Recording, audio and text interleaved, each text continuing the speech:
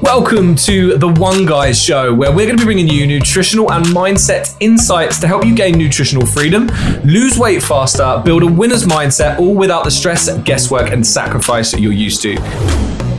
Now, this podcast specializes in helping women break free from the dieting shackles that society has placed them in and provides them with a clear path to success. So let's dive in. Yay! And we're back on the podcast, and finally it worked. We had some technical issues here, team, where Ryan's recording software did not want to play ball, but nonetheless, we're now live and kicking after probably the 5th attempt. Mr. Hayden Rolfe, how are we? Handsome man. I'm very good, mate. Testing 1, 2, 3. I just want to make sure that this is working. I think we're all good. We're all good. Yes, mate. I'm good. I'm a little bit, I'm a little bit upset today, actually. Today or this morning was a tough one. As I was telling you, I really feel like I found my groove again with football, and I started to love it even more. When you get a good run of games, it's decent. But we played a match last night, and it looks like I have done my medial ligaments in my knee, which is not fun at all. And do you know what? The most bizarre thing about it, I don't know if any of you listeners have ever had it, so you'll know exactly what I'm talking about if you have, but it doesn't actually, it does hurt, don't get me wrong, it hurts, but it's not the pain of, the knee itself. It's it feels really unstable. So when I, put pressure into it, the only way I can describe it is it feels like my knee's going to dislocate. It doesn't feel like it's in properly. So it's really weird. And at first I was like, maybe I just my knee just isn't in the capsule. So you dislocated it or something. But well, I don't know. But obviously it hasn't because the chap looked at it this morning. The chap. But yeah, he reckons about 10 weeks minimum. 10. Yeah. Well, I'm going back next week, but he said if it's the medial, you're looking at about 10 weeks. Which is literally the not ideal first third of the season. So this literally the first third. So and especially after everything that I was saying about on the last podcast, I now actually have to be more cautious of my calories because my energy expenditure is going to reduce ridiculously. Because you walk everywhere as well. Yeah. So kind of off the back of that, can you still walk? Have you still been walking today or? Well, I walked to the gym this morning, but it's one of those ones where I know I'm not doing it any good by doing it. That's the thing, isn't it? It's like when I did my ankle. I played and it hurt for a week and then it was okay and then I played again and then it was achy for a week. And it was only when I literally just didn't do anything, play football, train legs. I tried to keep off my feet as much as possible. And I think I did that for 6 weeks solid, didn't do anything, steps well low. And that's when it actually got better. And it's as frustrating as it is, you sometimes just got to not be on it and just roll with it because otherwise you're just going to take longer. But you're young, you'll bounce back, mate. I wouldn't be too worried about it, but it is obviously just frustrating as hell. Yeah, that's the main thing. It was just because of I had we obviously won the league. Don't know if you heard about it. Not a big deal. But because we won the league, and then we played that one game where we came back and it was just embarrassing. I lost all desire to want to play, and then I was like, no, let's go into that next game, and completely loved it again. So yeah, it's just this, mate, is exactly why. Even though I get injured all the time, I never give up because as soon as I play one game and I come back, I'm like, I love it.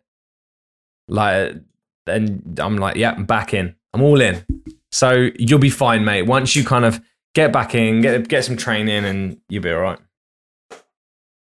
Well, it's going to this next point is going to lead into the actual theme of the podcast for today. But my sleep last night was just diabolical. Was really, it was so bad. She looked at me. Obviously, because it kept waking me up every so often. Hang on, I don't know if you can hear that. Can you hear the I could hear some weird noise. Go turn that off. What is that? I was like, is that me? Hang on, what team. What the hell's that? So Yeah, my resting heart rate was up last night. It's usually 40, 40, 41, 42, and it was 45 last night. So it was a little bit all over the place, but nonetheless. And mate, recently did I tell you about this? About my heart rate so my heart rate is between 40 and 42. It drops to at night, like consistently. And then it's been dropping to 37, 38, and it's been coming up with a warning on my iPhone. Like, your heart rate's dropping low. What? Like, keep an eye on it kind of thing. And I'm like, should I be worried? I'm like, maybe I'm just super relaxed. Like, I'm totally just like chilling, having no dreams, just like relaxed. Oh, it's quite low, isn't it? Like 37. Yeah, I mean, yeah, I guess 37 it is. beats per minute. But that's only like what, a beat every other second. I mean, what's the average on sleep meant to be? Like, I don't actually know. Again, it just depends on the individual, and probably your fitness plays a massive part. But mine is consistent. Like, well, there's 38, 42, 43, 42, 40. Let's see if this works. Hey, Google. Is it working? I mean, I've got Schmalexa here, but I don't want to say it too loud because she'll start shouting at me. Here, look at this. We're searching mid-podcast. Is it any good? Google's gone to sleep. Hey, Google, what is the average resting heart rate whilst sleeping? What is the answer? Here's a summary from the website medicalnewstoday.com. Their sleeping heart rate will fall to the lower end of the normal resting heart rate range of 60 to 100 BPM. In deep sleep, the heart rate may fall below 60 BPM. To find out more, look for the link in your Google Home or Google Assistant app. Because I swear resting heart rate is like 50, 55. It's somewhere in there the last time I 60 did it. It's like the average. So, interesting. Anyway, I'm still alive, so we ain't going to worry about it yet. That's the main thing. So what we're going to talk about today is along the lines of like actually the impacts of a lack of sleep on your fat loss journey, and actually like how imperative it is for your success. Yeah. So do you want to kick things off? Yeah, sure. I've just realised before we did that, I've just realised I put the washing machine on the complete wrong spin. So I could have like size like 5-year-old toes when it comes out. If you see Hayden waddling through Brighton, it's because he's now got child's underwear. Mate, Dexter chewed a hole in the sill. I told you this, didn't I? For those of you that haven't heard in the podcast. Dexter obviously just walked past it and decided to have a little nibble at the sill on the washing machine. Our washing machine now leaks and we have to put a bucket by it so it leaks into the bucket. That's another expense that Dexter's cost us, little swine. Not too sure why he did that, but it's just a tiny thing. But the way he walks into it, he would obviously blatantly just got it in the side of his mouth. So he just walked past it, just had a little like nibble, couple of nibbles, and off he goes. But I'm not really too sure why.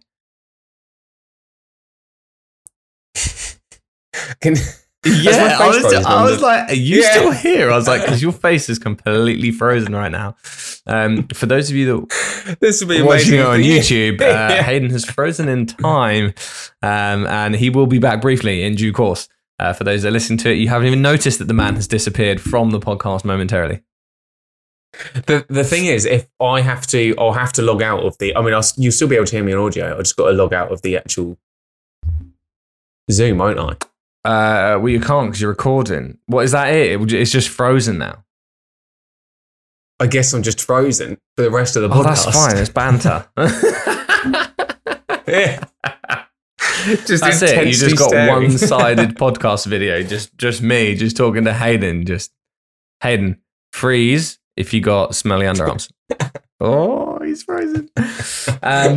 So when it comes to kind of sleep, I think often, and I think this comes down to the kind of main factor, doesn't it, Hayden, that everyone just focuses on nutrition. It's like, yes, we need to create a calorie deficit, of course, but there's so many influential factors that drive our calorie deficit, whether it drives the calories inside or whether it drives the calories outside. And sleep is one of those that impacts both of them.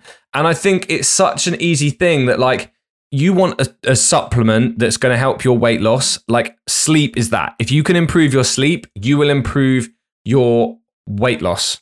You probably agree, Hen, wouldn't you? 100%, yeah. It's one of the most underrated things that people don't really think about. And more often than not, like, I reckon that a lot of people do suffer with impaired sleep, but they don't contribute that towards the reason of why they're struggling a little bit. I actually, obviously you all know this story, but had a client and she came onto the program saying that, I've just, for whatever reason, like, I'm not motivated or I lose motivation to want to stick to my calories and, exercise as much. And she was like, I'm literally my own worst enemy. Like I just can't seem to make it work. Like I'm good for about a week or two and then I lose it. And it wasn't until we started to unpack actually her lifestyle and what was going on. And we noticed very, very, very quickly that her sleep was awful. Like we're talking like max 3 hours, max 3 hours a day. Like it was so bad. But she was doing all of the things that you can think of, like staying up at night until like the early hours of the next day, watching TV, scrolling on her phone, all of these things. And it wasn't until I was like, do you know what? We're not actually going to do anything with your nutrition right now. Like we're not going to get you to focus too much on that. I mean, she was still like calorie conscious, protein conscious, step conscious, those kind of things, but it wasn't the emphasis of what we were working with. And it wasn't until we put in all of these strategies that I'm sure we're going to go through on the podcast, which actually then helped improve her sleep. But the biggest thing, wasn't it? It was like, it was all of a sudden now, her sleep was so much better. Everything became easier, like we will allude to in a second. But the biggest thing is like, we didn't really do anything apart from help her fix her sleep. And that was the game-changing moment for her. Yeah, man. And this is it. Like it's sleep is free. Like it doesn't cost you. You haven't got to go to the store and buy it and make sure you got enough and you need to buy some new every 6 weeks. It's like you will have everything you need to sleep. You just need to do some different things which are going to help optimize your sleep and therefore optimize your results. And I kid you not, if you implement it, you will therefore have a better time adhering to your weight loss journey. And as we always say, the biggest factor is adherence, and sleep definitely has an impact on your adherence. So kind of starting things off with regards to sleep. Sleep has an impact on weight loss in a multitude of different ways. So first and foremost, your sleep has been shown on studies, obviously, that when you have a lack of sleep, you overconsume the next day, or you consume more calories anyway than you would do when you have good sleep. I think they did studies on those that got 8 hours, and I believe they did those that had slightly restricted sleep only on, I want to say like 3 or 4 hours. And 4 hours, the difference in the calorie intake was, I want to say between 200 and 300 extra calories, wasn't it? Those that had the impaired sleep. I can remember it because I literally read the study not that long ago. So they did the study on the group that did 4 and 8 hours sleep, and basically the group that had 4 hours sleep on average ate 559 calories per day more. Wow. Yeah, 559 calories. I knew it was more, but I didn't. 500. That's a lot. And if you think about it, on average, most people are on probably a 500 to 600 deficit. So that pulls you out of a deficit. So when people think, and this is why when it comes back to when people think they're broken, it's like, it's not. There's usually lifestyle factors somewhere that are eradicating your deficit, whether you're not moving enough, whether your sleep is bad, and then you're then over consuming the next day. And that's it. Like Hayden said, 559 calories. That's a lot of calories. That is enough to eradicate your deficit. If you're one of those people that are just literally consistently getting terrible night's sleep, then that is first and foremost one of the things alone. You are then over consuming on your calories the next day. And the reason being is that simply we know that one of your hunger hormone ghrelin gets upregulated. So when you have a bad night's sleep or don't get enough hours of restorative sleep, your hormone that makes you hungry or signals that you're hungry gets increased, which is therefore you have more cravings and therefore leads to an overconsumption in calories. And I think that's a key point here, isn't it, Hayden? That most of the things that cause you to not be able to lose weight when you're trying lead to you reducing your deficit in one way, shape, or form. It's nothing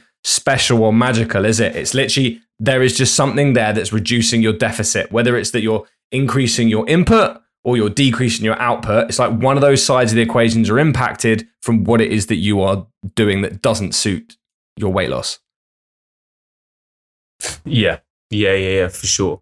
There was something that I just wanted to say there on that point. Oh, that was it. Sorry, just going on to the fact of, like you were saying, like there'll be lifestyle factors to what is obviously going on with that impaired sleep. And this is where, like, this for me is like the real art of coaching, isn't it? Is because, like, people think when it comes to achieving your fat loss goals, it is like calories in, calories out. It's that simple. But because there's so many factors to it, and this is where people get lost in the weeds with, like, if it fits your macros or flexible dieting, I can eat whatever I want and still get amazing results. Yes, and like it is true. There's somewhat truth behind it, but you can still drink alcohol every single night and achieve your fat loss goal. But again, we know that alcohol impairs our sleep. It has an impact on our sleep.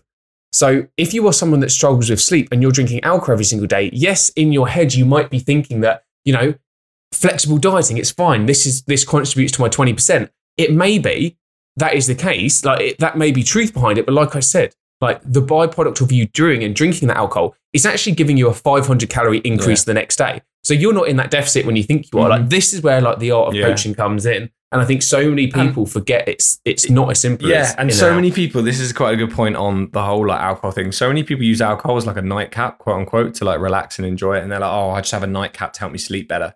The thing is that when you drink alcohol, you actually miss stage of your sleep, the restorative sleep. So you actually end up missing and getting worse sleep, the fact that you've drunk alcohol. So it's like not only are you then getting bad night's sleep due to the alcohol, you know, your heart rate's upregulated, your temperature's slightly up, which you need your temperature to go down when you sleep. You're also then skipping a part of sleep. So you're not even getting the full benefits of the sleep. So although when most people be like, oh, I slept like a log last night because I had a couple of glasses of wine, that's not a good sleeping like a log because you're actually missing out a stage of sleep. And therefore, actually what you're finding is that's why when you wake up and even though you slept like a log, you don't feel restored and actually completely rested because you've actually impaired your sleep in one way, shape or form. And it's a sleep that makes you dream. I think I told you this, Hayden, from the book that I read on sleep, is that alcoholics tend to obviously then they miss that stage of sleep. That alcohol obviously makes you go straight into deep sleep and you don't have that REM sleep as much, you don't dream.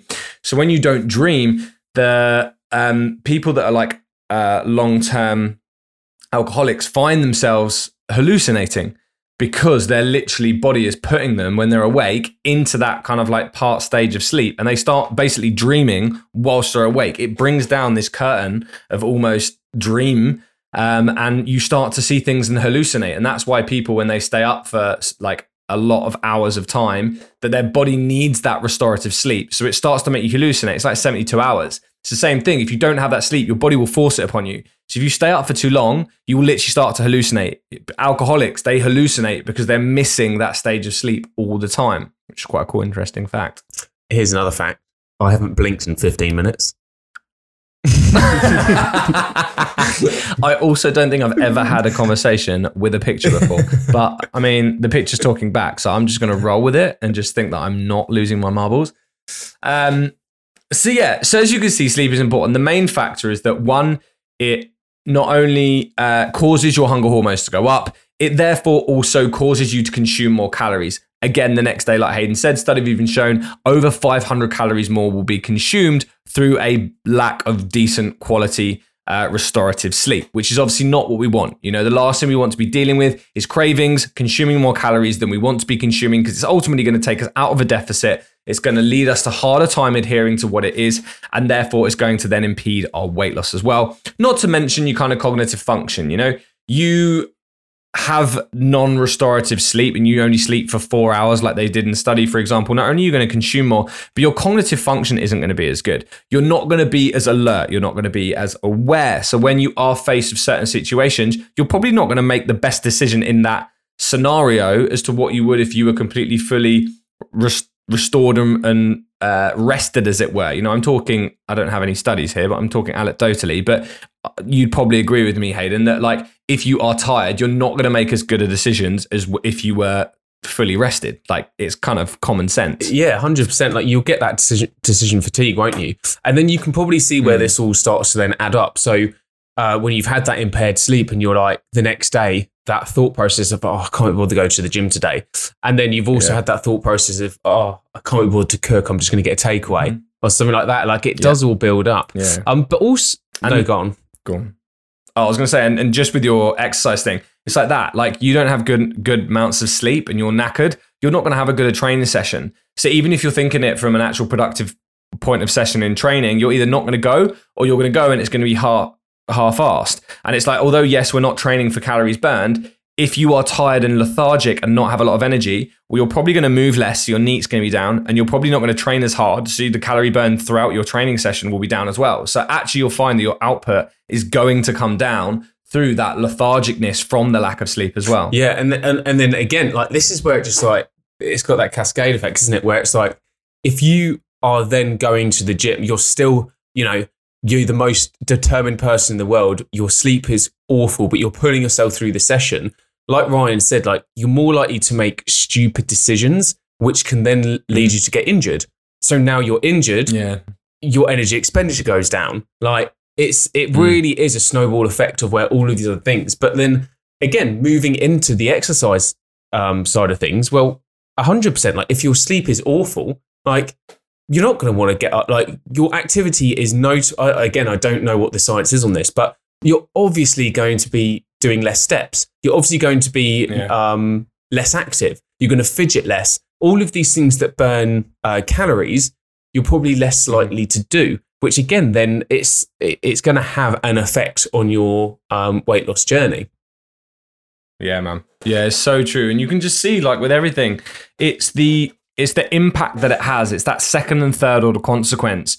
We think that like a bad night's sleep is like, well, you know, I'm not actually consuming more calories just through having a bad night's sleep, like as in physically at the time. And it's like, well, no, that's fine. You probably don't think it actually does play any part. But now you're like, yeah, it does. It impacts your calorie deficit from increasing calories, bad decisions, and then moving less the next day. It's like, it's literally working indirectly to ruin your fat loss results, basically, in essence of it.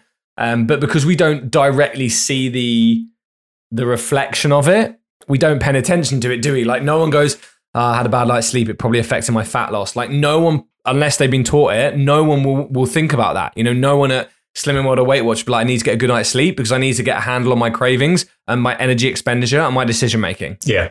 Like people are like, yeah, I just had a rubbish night's sleep. Like it's pretty normal. And you're like, well, it's not. And you know, even if you can't get, you know, as much as you'd like, 'cause you have kids and etc., you can still try and make sure that the sleep that you do get is as high a quality as possible. You know, even if you can't get, you know, 7 to 9 hours, it's like, well, okay, you can maybe only get 6, but can you make those 6 the best quality that there is, basically, as well? This is the other issue that I have with, like, you know, those name and shame weigh-ins. Moving my desk up slightly. There we go. The kind of like name and shame weigh-ins of like Slimming World Weight Watchers. Is like they don't take these things into account. Like it's literally like you come in once a week. Are you higher or lower? If you're lower, you're doing a great job. If you're higher, what are you doing? Why don't you want it enough? Like why are you eating so much? Yeah. But there is so many factors to you know what's going on, and these programs aren't looking into your lifestyle analysis and being like, because what that person doesn't need is to be named and shamed and told that they don't want it bad enough. What they really need is someone to dive into their lifestyle analysis of what's going on and give them practical tips to potentially help their sleep, to potentially help with their reduction of stress, like all of these other things, but it's just so overlooked. Yeah, and I'd argue that like that's going to impair their sleep because they're probably going to stay up crying because Sheila told them that you need to try harder and that's another week wasted. Yeah, and then again, it just goes into that snowball effect, doesn't it? Where it's like, you know... Anyway, team, so we're still rolling. So yeah, this is kind of like the issue. And again, I don't know what the scientific study on it is, but I'd probably go as far to say the majority of people that are looking to lose body fat and struggle to lose body fat isn't actually anything to do with the calories that, well, obviously it is to do with the calories you're eating too much, but it's not your relationship with food necessarily. Like it is your lifestyle in terms of like your impaired sleep, high stress, all the things, or you're just simply not educated enough around the process to continue when things aren't going the way that you like them to go. Yeah, man. And I think that's an important point there, is that we're almost so short-sighted. It's again like focusing on the wrong things. You know, like if it's one, we're focusing on the scales too much, and then when it doesn't go our way, the first thing we're doing is we're looking at, well, what are we doing wrong? And we look at nutritional exercise. We're like, well, what are we eating that isn't working, or what do we need to cut out, or what do I need to do more exercise for?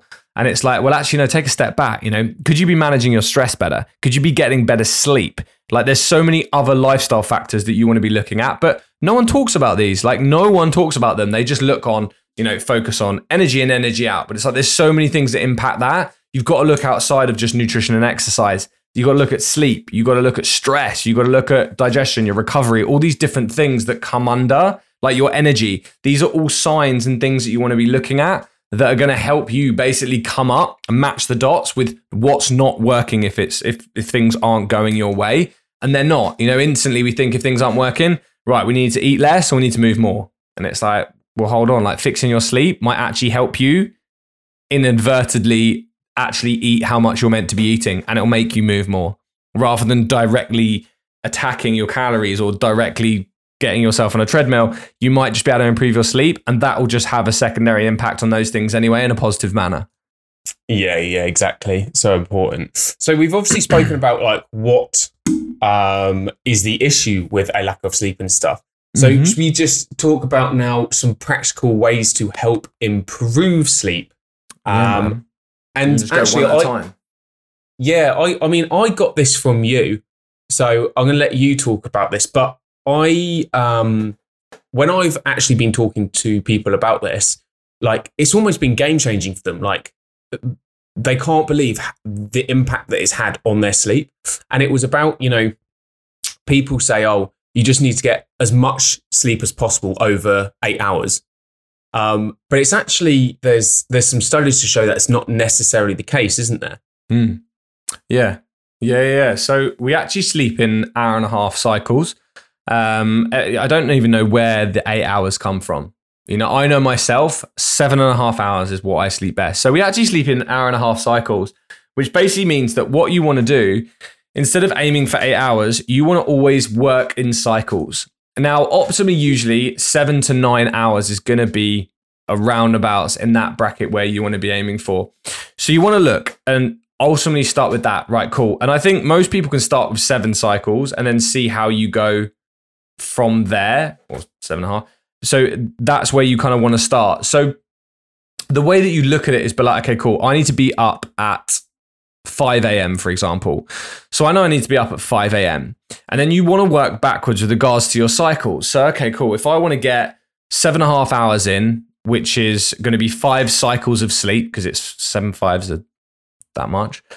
So you're going to work back from that. So like, okay, cool. If I want to get up at 5, I know if I want to get 7.5 hours sleep, I know that I need to be in bed by 9:30. Sleep by 9:30.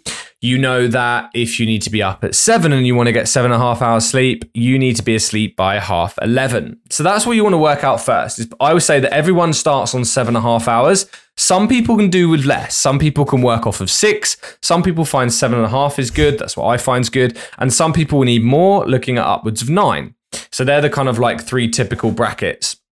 Once you know what time you need to be up in the morning, because most people have a typical rise time, right? You know, for work or whether the kids get up a certain time, you then work backwards for that to know what time you go to sleep. And then you obviously got to add your latency time. So your latency time is basically the time that it takes for you to fall asleep.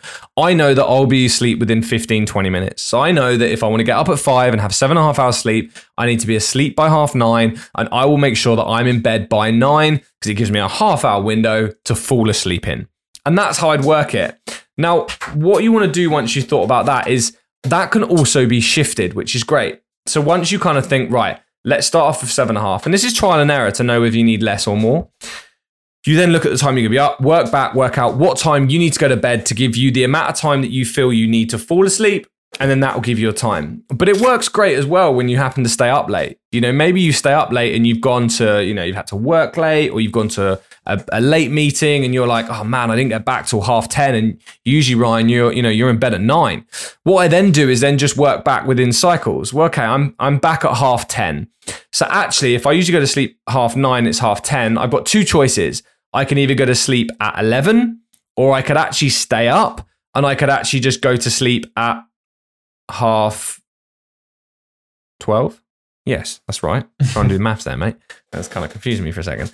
And this is what I taught my clients. And my clients have been like, yeah, it's mental, because I feel like if I'm staying up longer, like it's surely going to be like not conducive to my goals.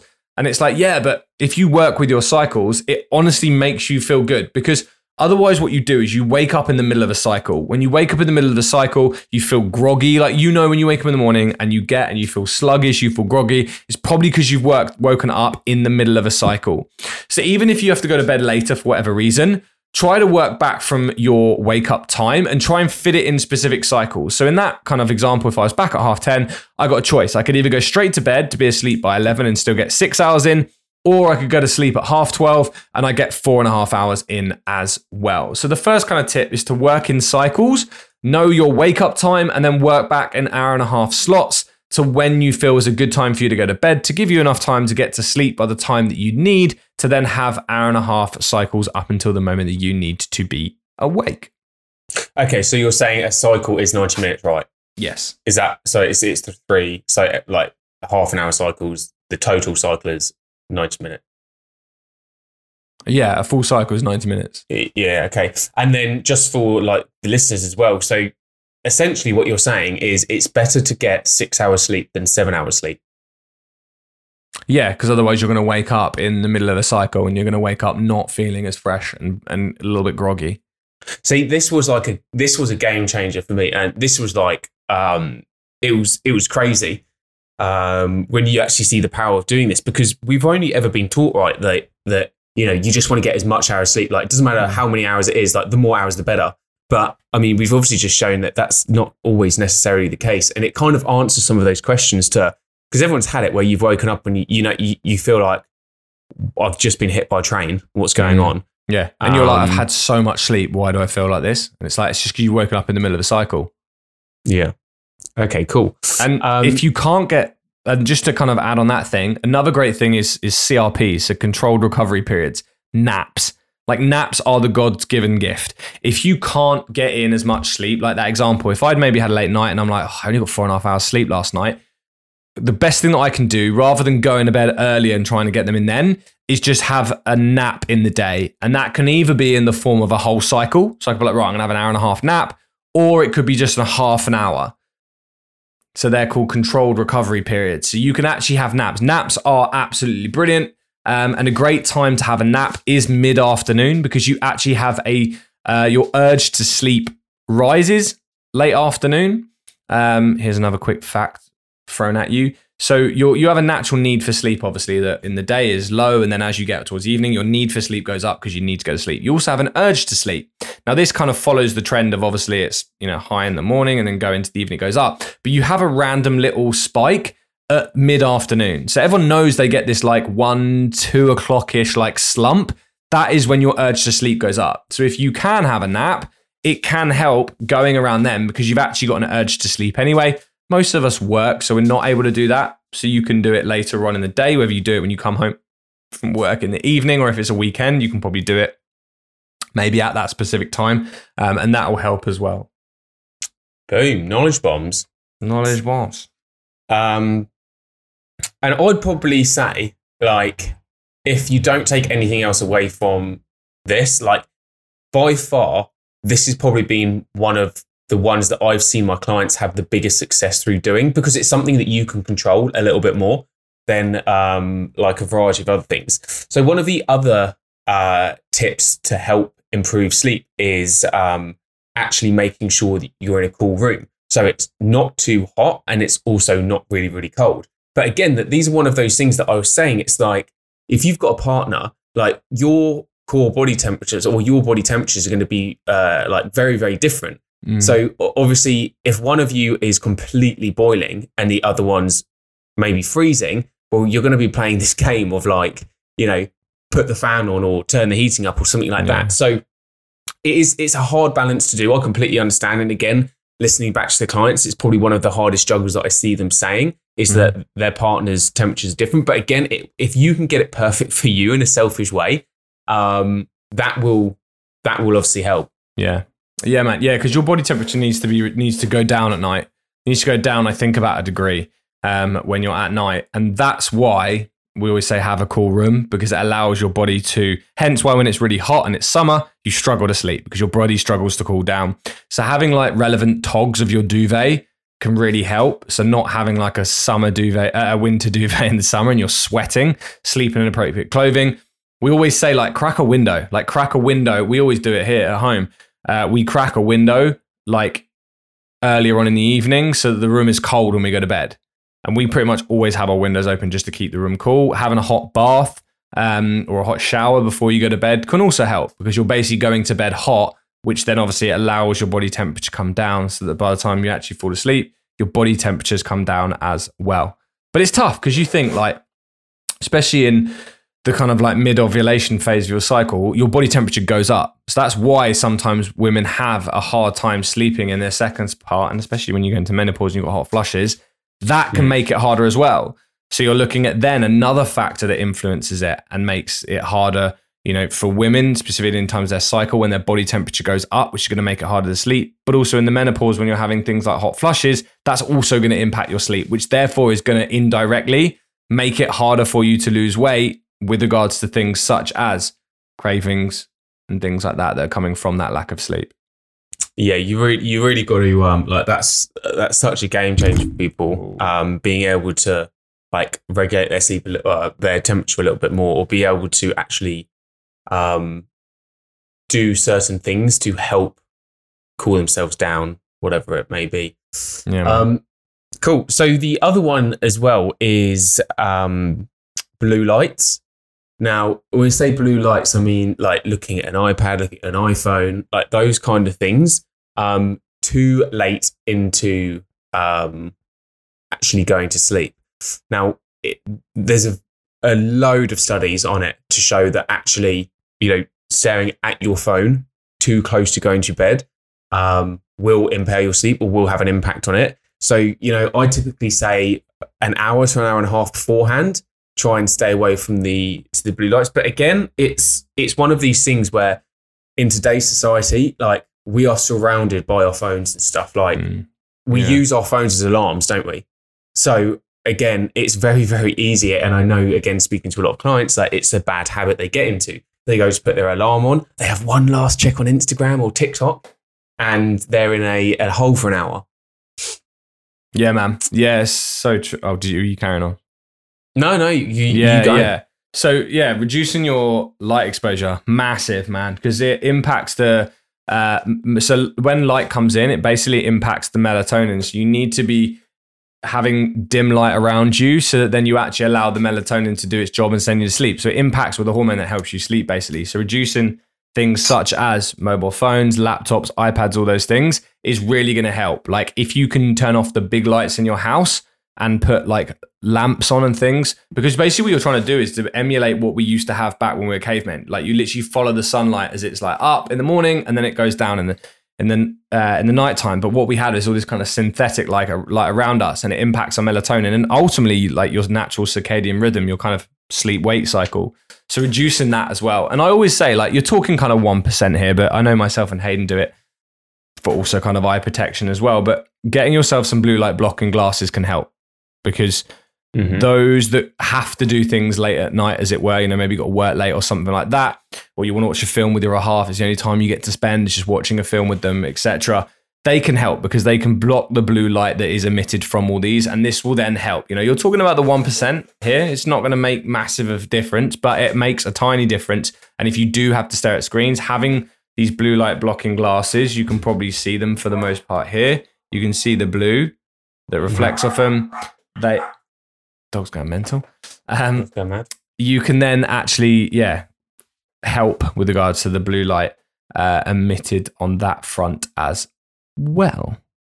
Yeah, another one that I like to kind of talk to people about is, and this doesn't just apply for sleep, it applies for like productivity. And especially since we've been in this pandemic, most people have been having to work from home, but it's creating associations. So what I mean by that is like your living room, like you only associate the living room with watching TV. So you don't put your work in there, you don't sleep in there. Your office, you only work in your office. So anytime you get into the office, it's like, this isn't a time to be scrolling on your phone or anything like that. You're literally getting on with your work. Now, obviously for the theme, what we're talking about today is your bedroom is like associated with sleep. So it's like, if you can get those like Lumi lights or anything else where you don't have to keep your phone in the room and you just literally, that room is sleep, like you start to create these associations where that's all you will use the room for. And then not only will it only help obviously with the sleep from doing that for your bedroom, but it helps with productivity when you actually come to go and do some work, when you actually go into the living room and spend time with your family and you're more present in your family rather than scrolling on your phone or, falling asleep on the sofa or, whatever it may be. Yeah, man. Yeah, so true. It's just creating those spaces and that the bedroom is for, I remember I read in, was it Aubrey Marcus's book, Own the Day? It's like your bedroom should be a space for two things, sleep and sex. And that is it. Because the thing is also what a lot of people do, and this is quite a little hack. If you go to bed and you can't sleep for some reason, like get out of your bedroom. Like I always say this, if I can't sleep, I will get out of bed and go downstairs.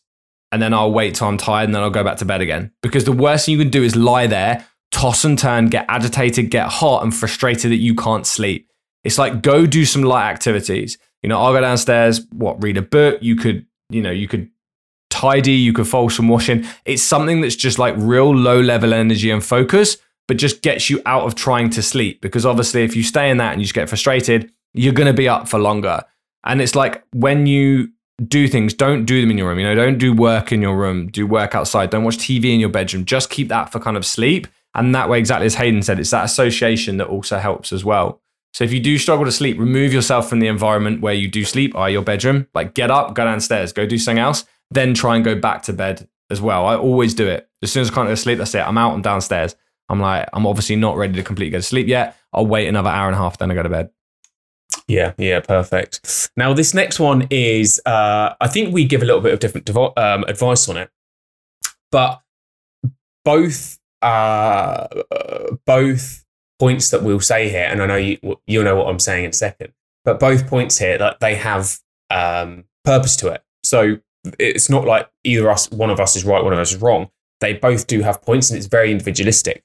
But I want you to think about Christmas dinner, right? So you've eaten Christmas dinner. What is usually like the first thing that happens? You've eaten so much and then you go and sit down on the sofa after. You feel tired, right? You want to have that sleep after. Like you've just had this big feeding meal and you then want to just fall asleep. Like you feel really lethargic, like energyless, tired. Now that's called postprandial somnolence. It's the feeling that you get after eating. So I do this myself. I like pushing my food closer to me going to bed, because it helps create that postprandial somnolence feeling where I'm really like tired, and then it makes it so much easier, especially with carbohydrates, what you want to be doing. But for some people, you don't want to be pushing it to the point of where you're literally eating, going straight to bed, because then that can cause some digestive issues. You're eating as you're putting on your pajamas. Yeah. But I know obviously you say to some clients like, do you know what? Probably don't push your food further away from the sleeping. Whereas I will say to someone who is suffering with sleep, I might be like, push it closer to go and sleep. But again, it is so individualistic. It depends on what the client has been saying to you beforehand and where they're currently at.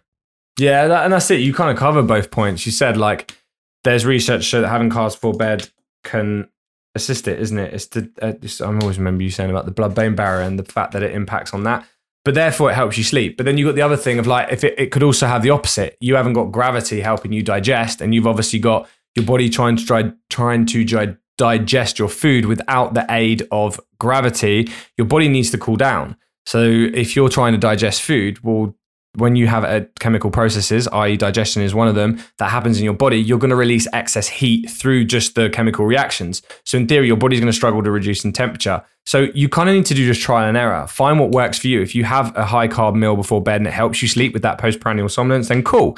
If you find that you go to bed and then you're just hot and bothered because you're trying to digest your food and it's not working for you, also cool. Again, it's like, reflect and redirect. We talk about it all the time in the academy with our clients. It's like, you got to take the data, assess it, see what's working for you, and then redirect in the direction that's going to serve you ultimately the best as well.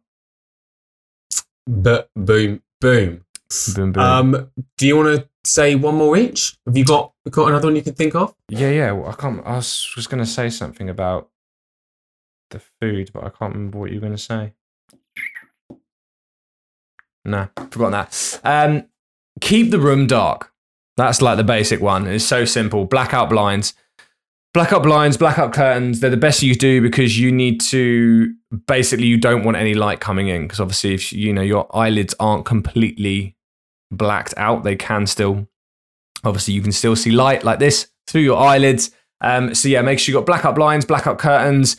Don't have any like TVs on standby with bright light shining through, because it will just impact you. So if you can have everything off, blackout blinds, blackout curtains, that's really going to help you as well. Alternatively, you can wear things such as eye masks or even earplugs as well. I know people that do wear eye masks and earplugs to really kind of block out all of the senses, as it were. So you really can just go into a peaceful, rested sleep with no distractions, no noises, things like that. One thing that we do it, and I know it, like we have the dogs sleep in our room on the floor and they're in beds, but they move around or they scratch and their collar in the night, it's like ding, ding, ding, ding, ding, ding, ding, it wakes you up.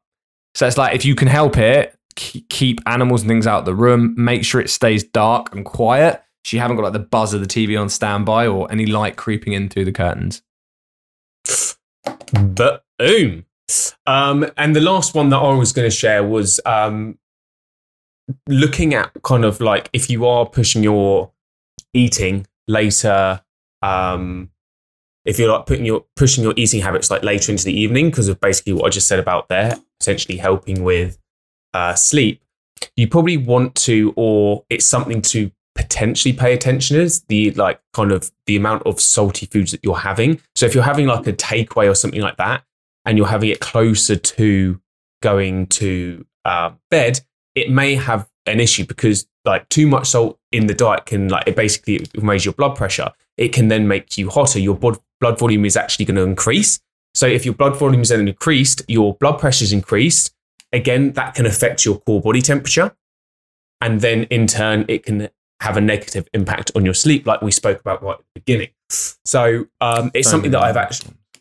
Yeah, so that is actually something that I spoke to a client about recently. We were looking into what like foods, and her snack in the evening was salty nuts, and a lot of them. And it wasn't, the calories weren't the issue. Like, it was fine for the calories, but I was saying I think this could potentially be affecting your sleep. So whether it was a placebo to start off with, I don't know, but it definitely helped. So. Yeah. I'm contributing towards that. Could have been placebo. Who knows? Yeah. And I think last one we forgot to mention before we wrap this up is caffeine. Oh, yeah. Nearly forgot that. Probably the biggest. Caffeine has a half-life, for those who don't know, of 6 hours. So it basically means that you ingest it 6 hours later, you've still got half the caffeine. Obviously, we know caffeine is a stimulant. It obviously upregulates a lot of things. Therefore, we always say, like, if you can have a cutoff point, like ideally you want to be having a cutoff point of at least kind of like 2 p.m. Like 2 p.m. in the afternoon would be a very good cutoff point for the most people, and even just swapping to decaf. So try not to drink too much tea and coffee close to bedtime. That's not going to help with regards to your sleep as well.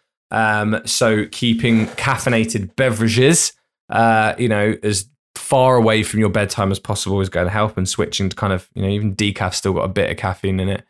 So, yeah. Boom. Love that. Boom. Full of knowledge bombs. I do, to be fair, I do say to everyone, when it comes to sleep, I do point them in your direction. You do have a serious amount of knowledge on it. Yeah, I just like binge read these 2 books, and for some reason, it literally all stuck.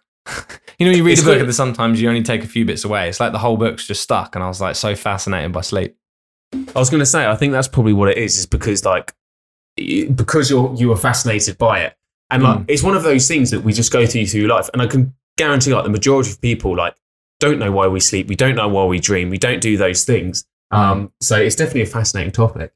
Yeah, man. Yeah. And I mean, we didn't even talk about like CBD, magnesium, morning routines. Maybe we'll do a sleep part 2. Yeah. So all like as a side note, like there has been evidence to show that those things help, but you can't. It's one of those things where it's like, let's say you're sleeping in the hottest room in the world. You're like, you don't have blinds. You're going to bed at like 12 o'clock. Like no amount of CBD oil or thingy is going to help. Improve your sleep. And this is like carrying on from that point is to note is that like it's a supplement. It supplements something that should already be at a very good, efficient level. It's like if you're not doing the basic stuff, like don't bother. Like don't bother wasting money on magnesium or CBD oil or anything like that. It's like when you're sleeping in a room with crap curtains, you've got TVs on standby, and you're drinking caffeine, you're drinking a coffee half hour before bed. There's other easier things that you can implement that are going to have bigger bangs for their buck than that. Yeah, exactly. Perfect way to round this off.